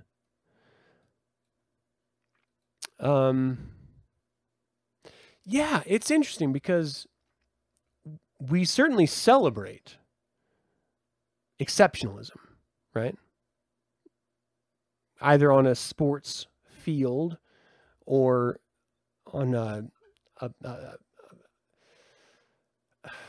painter's canvas or a musical tablature, right? Like, we celebrate exceptionalism for sure. But idolize? Yeah, I'm with you. I don't think I could do that. Especially if you accept the reality that all men are not created equal and that everyone has innate capacity that you can push a little bit to go beyond your natural skill, but you can't really go much further than that. To idolize someone who is just simply different is foolish, because you should be idolizing yourself, realizing that you will continually grow to be a better version of you. And that should be what you're worshiping, right? Not what someone else is capable of. Certainly champion it. Congratulate them. Shake their fucking hand. But to idolize them, I don't know about that. I have a problem with that as well. You recently began using that perfect push. Oh, you guys are talking about exercise. All right. That is absolutely true. Strong people are harder to kill. Yeah. Everyone should be exercising. Just because it makes your entire body healthy so that you can survive things like viruses. You know? I mean, it's like it's one of those no shit things. Everyone knows, but very few people actually do. Which is weird, right? I remember I was in basic training, and they were showing us, all the exercises for the very first time that we're going to do every single morning. And everyone was like, why? How long do we have to do this after, when we get to our final duty station? Are we going to have to do this after basic training? He's like, our drill instructor was like, you should be doing this your whole life. This shouldn't just be a basic training exercise regimen. This should be every day for the rest of your life, because it makes you healthy so that you can survive life. And at the time, I was like, fuck, I don't want to do this every goddamn day. And then every morning I wake up at 5:30 and exercise. I don't think about it. I just do it because I want to live and I want to be in a physical state that I can survive life. It's a weird notion, right? When you're not used to doing it, it seems like this strange, daunting idea. But it's the only way you're going to last longer and be healthier so that you can enjoy the time that you have left. That's wild. All right. Anyway, I can't get to every comment you guys are making, so let's just move on. 3. The evolution or devolution of mankind demands the perpetual transfiguration of one man into another.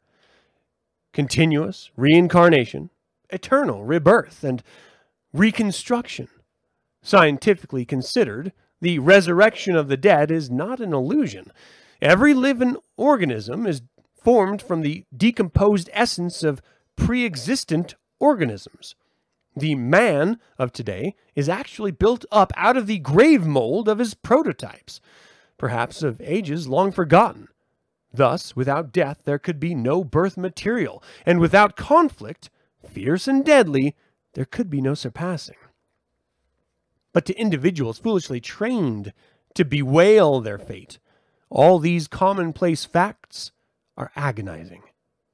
When we solemnly look upon this perpetual conflict, writes Schelling, with true theoretic pessimism, it fills us with shuddering sorrow and with boundless alarm. But how can we help it? Hence the veil of sadness that is spread over all nature, the deep, indestructible melancholy of all life. Like many other philosophers, deceived by appearances, Schelling fancies savage and dreadful that which is pure, mischievous that which is preservative, and calamitous that which is benign. The flow of destruction is as natural and as needful as the flow of water. No human ingenuity can destroy the immolation of man, nor prevent the shedding of blood. And why should it? Majestic Natures continues on her tragic way serenely, caring not for the wails of the agonized and panic-stricken, nor the protests of defeat, but smiling sadly, proudly, yet somewhat disdainfully in her passing stride, at the victor's fierce hurrah. She loves the writhing of sword blades, the rending of tradition, the crunching of bones, and the flap of shredded, shot-torn banners, streaming out savagely in the night and the day over the battle-weary, the mangled dying, and the swollen dead. Christs may come, and Christs may go, but Caesar reigns forever. Deep, permanent, and abiding is the elemental antagonism between the sociology of the man of Nazareth and the imprescribable laws of the universe. They are as fire and water to each other, irreconcilable. Indeed, our planetary system itself shall melt with fervent heat ere the Galilean's philosophy can conquer. No human being can ever hope to attain the perfectibility that is in Christ. So long as we remain animals, we shall be dominated by animal wants and animal passions and animal rivalries. Undoubtedly, the Messiah's ideal is unattainable, hopeless, and especially so upon its reformatory side. However, the world loves to be deceived by some ghastly delusion, and that is the reason, perhaps, that it has taken to its bosom this rustic fable, this gospel of ineffectuality, this evangel of darkness, this dream of an Israelite slave. When the Assyrians and after them the Medes and Persians, writes Tacitus, were masters of the Oriental world, the Jews of all nations then held in subjection were deemed the most contemptible. Christ was a pariah Jew.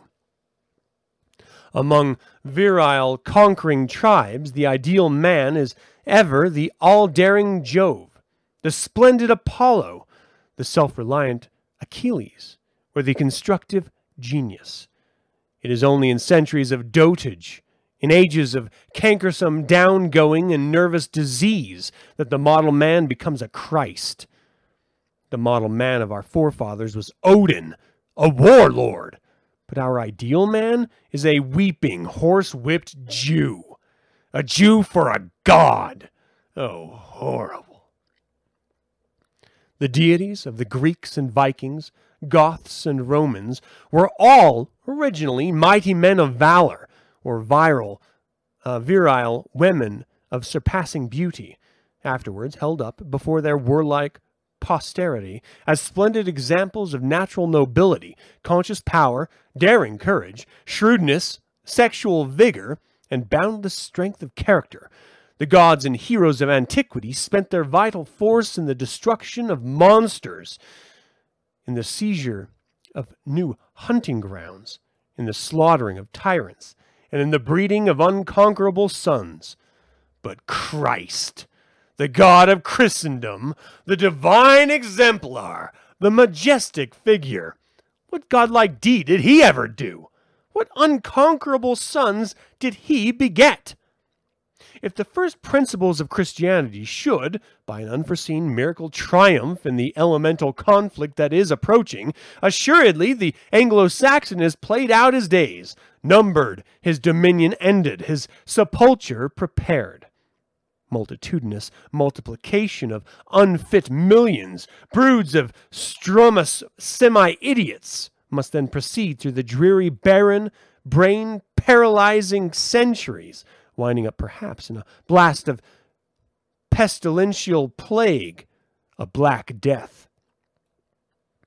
The dead and alive conditions of the celestial empire will then be applied to this Western world, and under the thin disguise of advancement, progress, and civilization, an atmosphere of excruciating torture must be artificially created, hostile to all but degenerative forces, as in China, in the name of goodness, righteousness, and morality.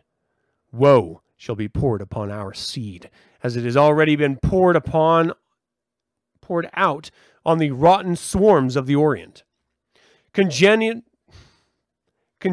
enfeeblement of body, together with organic degeneracy of mind, must then go on and on at an ever-accelerating ratio, until our posterity may end, as Darwin imagined we began, by becoming chattering apes without sense enough to light a fire, crack a coconut, or swing by their tails. Behold the modern man, this heir of all ages in the foremost ranks of time. His sight, taste, smell, and hearing all are notoriously defective. He can harness thunderbolts, but the unerring instinct of a carrier pigeon is beyond him. His brain has become an overheated thinking engine, but he may not read the Daily Morning Lyre without spectacles. He understands more things than he used to, or thinks he does, but if suddenly removed from his artificial environment, he would perish as helplessly as the babes in the wood. He can gauge sound waves, photograph broken bones, construct gigantic iron monsters, whisper across miles of copper wire. But when the pointer dog sniffs the hidden pheasant from afar off, this erudite bundle of nerves looks on in blank amazement. The fact is that the civilized man is gradually losing his senses. If he continues to progress at the existing rate, in a comparatively little while, he will have no smell, no sight, no hearing. Direr visions, worse foreboding, glare upon me through the gloom. Europe's smoke cloud sinks corroding on the land in noisome fume, showering down like rain of ashes on the cities of God's doom. Bustling smug, a pygmy pack plucks its prey from oar's embraces, walks with crooked soul and back, glares like dwarfs with greedy eyes, for the golden glittering lies. It is good for a degraded people to be utterly consumed.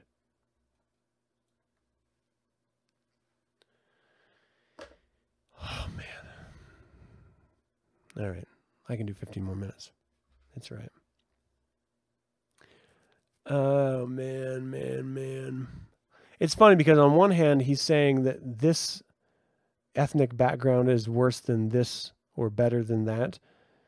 But then in the next lines, he's like, all men are degrading and we're all going to, end up worse than ever. Not even men. It's just like pessimism upon bigotry, upon hate, upon, I don't know. I think he needs a hug. If someone has a time machine out there, can you go back and just give good old Arthur a hug? I think he needs it. It'll do him good.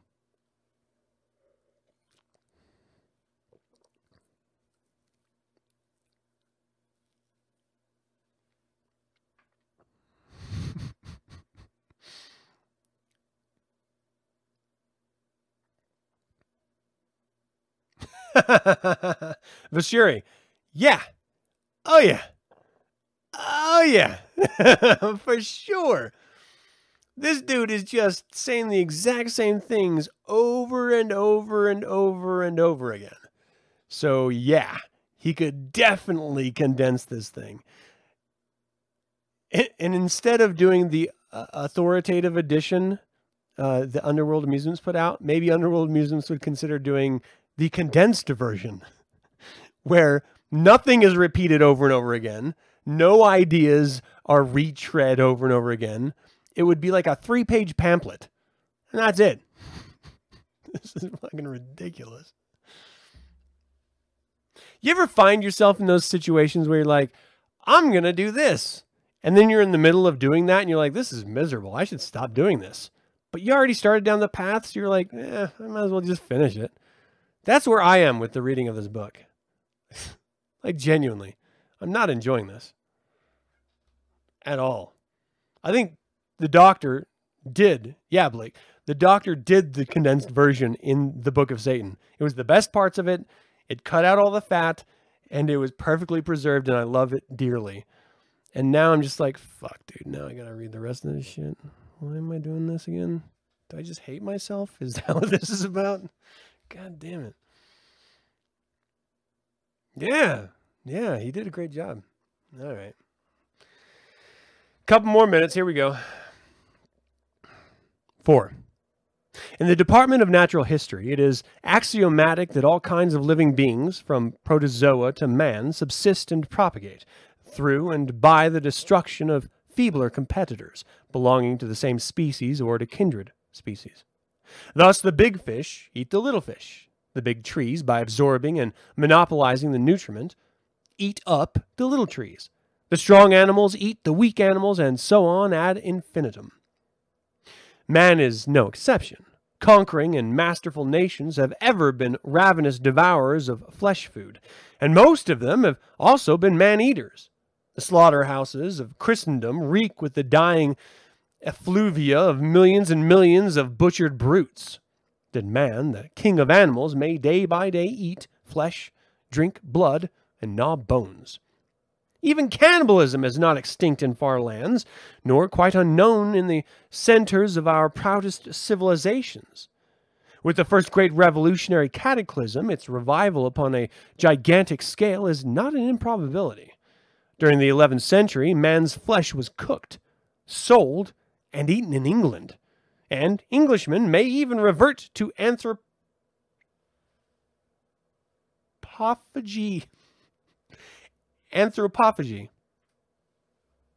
if ever their imported food supply should be suddenly and entirely cut off, either by convulsions or nature or acts of war.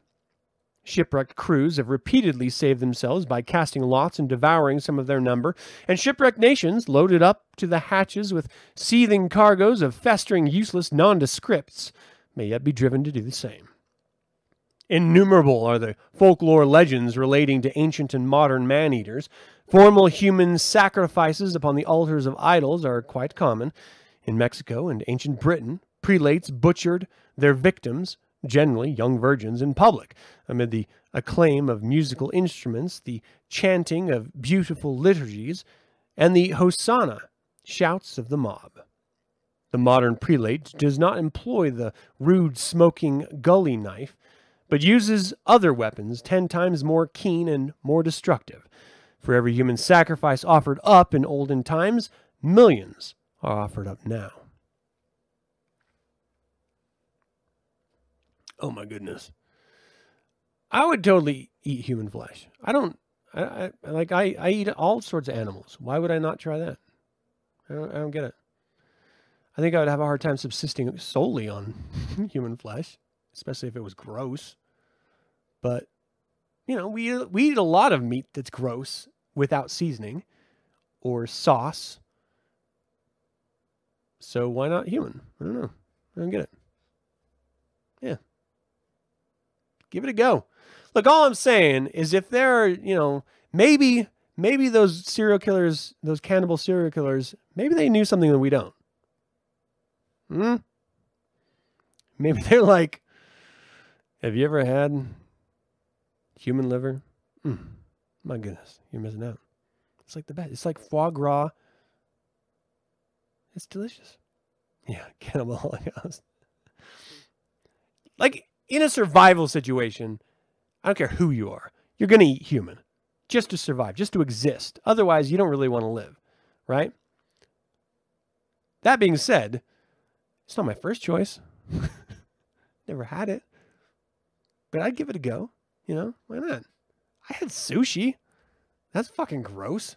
I know everyone loves it. It's super popular, but I'm not down with it. I love cooked fish. Maybe I would like cooked human cheek. Who knows? All right, here we go. This is going to be the last one, probably. 5. Professor Huxley pictorially describes an African butcher shop where human steaks, roasts, and sirloins were systematically retailed. Josephus tells us of mothers who ate their own infants during the last siege of Jerusalem, and in many later sieges, human flesh has been consumed. Oriental traditions record of King Richard Lionheart, the once upon a time when presiding at a horrible feast of Moslem heads, he remarked with a grim matter-of-factness that one roast Saracen made good entertainment for 9 or 10 of my good Christian men. An English crusading rhymer is even proud of this. King Richard shall warrant there is no flesh so nourissant. Unto an English man, partridge, plover, heron, ne swan, cow, ne ox, sheep, ne swine, as the roast head of a Saracen. Very intelligent New Zealand aboriginals may still be found who will describe with much apparent gusto how, in comparatively recent dates, they satiated their ravenous hunger by banqueting all night upon the grilled flesh of foemen they had tomahawked during the day. Neither is it uncommon to hear tattooed old veterans tell how war captives were penned up like cattle and fattened upon each other until required for the tribal oven formed of red-hot stones paved into the oval hollow in the ground. How then the fattest were selected, one by one taken out, systematically bled, disemboweled, and hung up by the heels on neighboring trees, just as sheep, swine, and cattle are exposed for sale in our own abattoirs and meat markets. The Maoris also have a tradition that if a man kills and eats his enemy, he, by doing so, absorbs all the dead man's vitality, strength, and courage. In the nascent colony of New Zealand, missionaries, soldiers, whalers, and pioneers were often cooked and eaten, but by a general consensus of Epicurean opinion, the Pakea's flesh was voted bad form, principally because it was too tough and too salt. During the War of Secession, Northern infantrymen accidentally imprisoned in a Virginian mine devoured each other one at a time. The last man, John Ewing, died of hunger, and leaving a written record of the facts sealed up in a flask. The story of Sawney Bean is well known, also the classical legends of the Cyclops, the Giants, the Phalaris Bull, the Moloch Holocausts, and Homer's Polyphemus. Anthropophagy has been practiced in Australia, both by whites and blackfellows. In New Guinea and portions of Africa, man-eating is quite an ordinary custom to this hour. Marcus Clarke describes how Gebet, an English-born Botany Bay convict, induced his prison comrades to escape with him into the bush in order that he might have a holiday and a feast, picking their succulent bones and sucking out the marrow thereof. All over continental Europe, there is a popular superstition that Jew rabbis steal and murder Christian infants and maidens in order to use the blood on the door lintels at Passover and other ceremonials. A similar charge was brought against the early Christians and even proved in the imperial law courts, if we are to judge by the verdicts.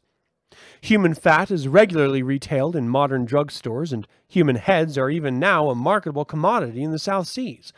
There are also mystic brotherhoods in our midst whose initiates pledge fidelity and obligate themselves to lifelong secrecy by drinking blood out of a skull over emblems of violent death with daggers pointed at their throats. The foundation stones of many famous buildings, palaces, castles, and temples and monuments have been emblematically laid upon the living body of a man, the Kremlin, for example. Is not the communion service allegorical anthropomorphic anthropophagy, I can't say that word. Is it not a pious, periodical cannibal feast in more ways than one? Does not the wine symbolize human blood and the wafers typify human flesh? Metaphorically considered, every trading Christian state is a meat market, wherein the flesh, bones, and blood, not only of men, but of women and little children, are bought and sold daily, offered up, nominally for the love of God, really for the love of dollars. Atrocities of the most revolting description are of daily, hourly occurrence, not only in Turkey and Siam, but in New York and Chicago, not only in Cuba and Port Arthur, but in London, Madrid, and Paris, not only in Mashonaland and on the Congo, but in St. Petersburg and Berlin. Men, women, and little children are being everywhere starved slowly to the grave, worked till they fall down, driven insane by legislation, and even tortured to death, inch by inch. Great financial corporations backed by the state, directed mostly by Hebrews, literally coin great empires into golden dividends, and upon the share lists of mortgage banks and man-devouring institutions generally may be found the names of bishops, popes, preachers, generals, governors, statesmen, and other human carnivores by the thousand. He who doubts should look upon the official share registers and behold the long rows of adorable names belonging to high priests, philanthropists, and rulers appearing thereon. Cannibalism was practiced in ancient Greece at the period of highest culture. Herodotus describes Asian feasts where men's flesh was the chief dish, and down to the 13th century, the Tibetans were in the habit of making their parents into broth. There are confraternities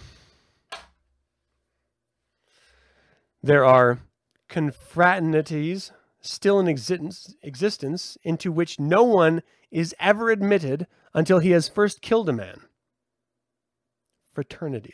Confraternities. Among the Dyaks, as among our own ancestors, a youth is never considered a full-grown person capable of founding a home until he has slain at least one enemy in battle.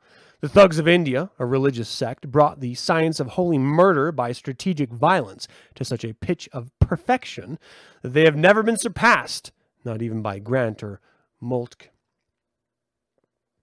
The Kinderawas of Indian made a regular practice of eating all their diseased, useless, senile, and decrepit relations, just as packs of wolves fall upon any of their number that is seriously wounded in foray. In portions of Sumatra, lawbreakers are neither imprisoned nor electrocuted, but actually carved up and eaten alive, piece by piece. The Kapanagugas of South America make of their own stomachs the sepulture of their dead relatives. A funeral with them is a banquet, the collation being a corpse. The Terra del Fuegans throttle and eat all very old women.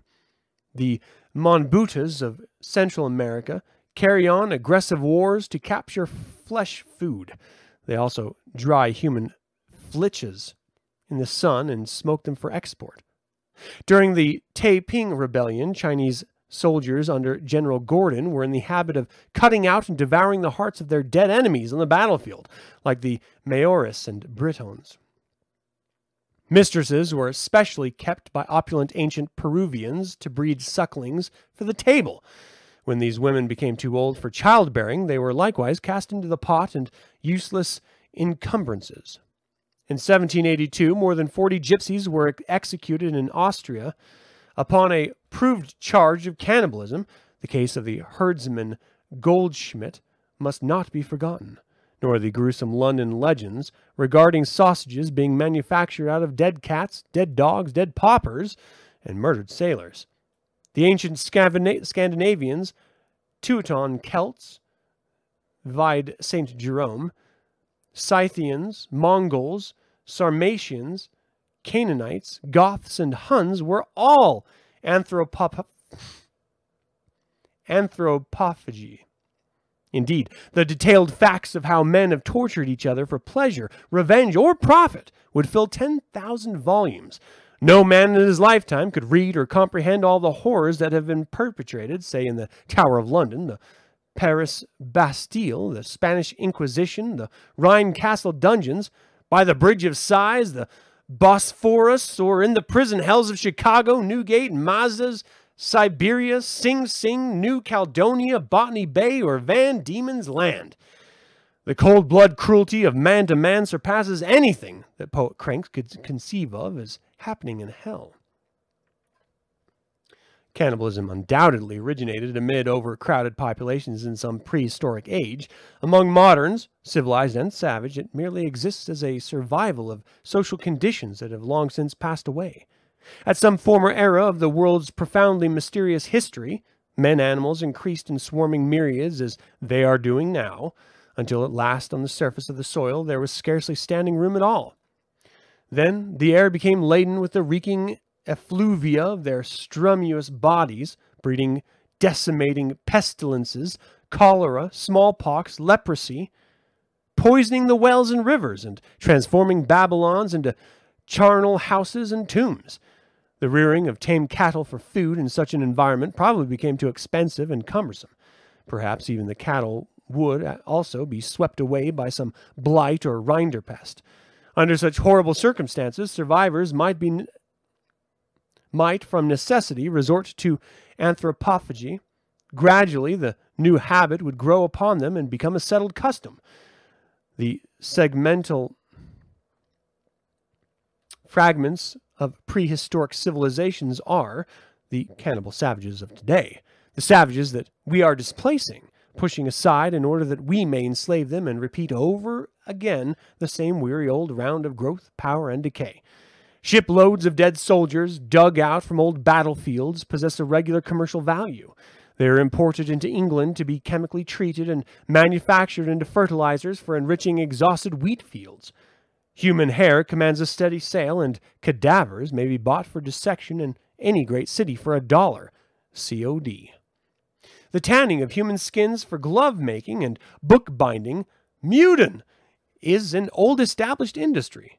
The transfusion of blood from animals into human veins and from healthy humans into unhealthy ones for a price is regularly practiced by medical men.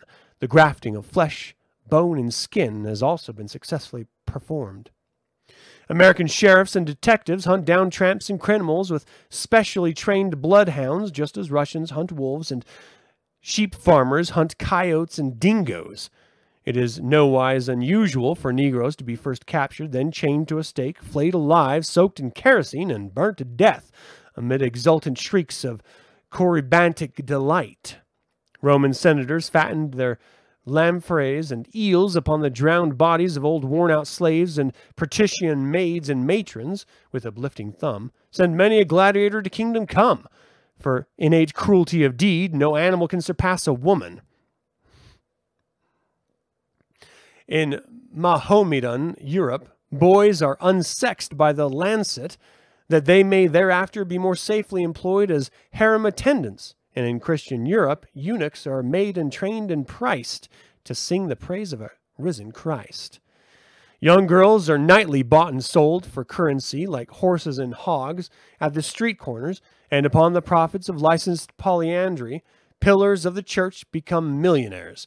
Even the salaries of fulminating evangelists are paid out of Rahab's rent. Baths of human blood are not unknown to students of history, and Jack the Ripper, with his letters written in harlot's blood, enclosing pieces of fried woman's liver to the London chief of police, is certainly not a fabulous ancient legend. Is this the record of a breed of dearly beloved brethren? What hollow mockery these holy phrases are, to be sure. The brotherhood of man. The brotherhood of devils, rather. Allegorically speaking, the clothes we wear, the houses we live in, the food we eat, the books we read, have been carved by force out of other men's bones and flesh. Literally, they are the hides, sinews, flesh, pulp, and outer woolen coverings of captive animals transmuted by human slavery into garments, lumber, implements, thoughts, shoes, and daily dinners. Indeed, man's tushes are against all other animate beings whatsoever, and in turn, their fangs are against him. So it goes on and on and on as merrily as marriage bells. Via Victus! And behold, it is good! This world is no nirvana where peaceful pleasure flows. It is a gruesome butcher shop where slain men hang in rows. Woo! And that's it. That is the end of 5. We're stopping at chapter 4, part 6.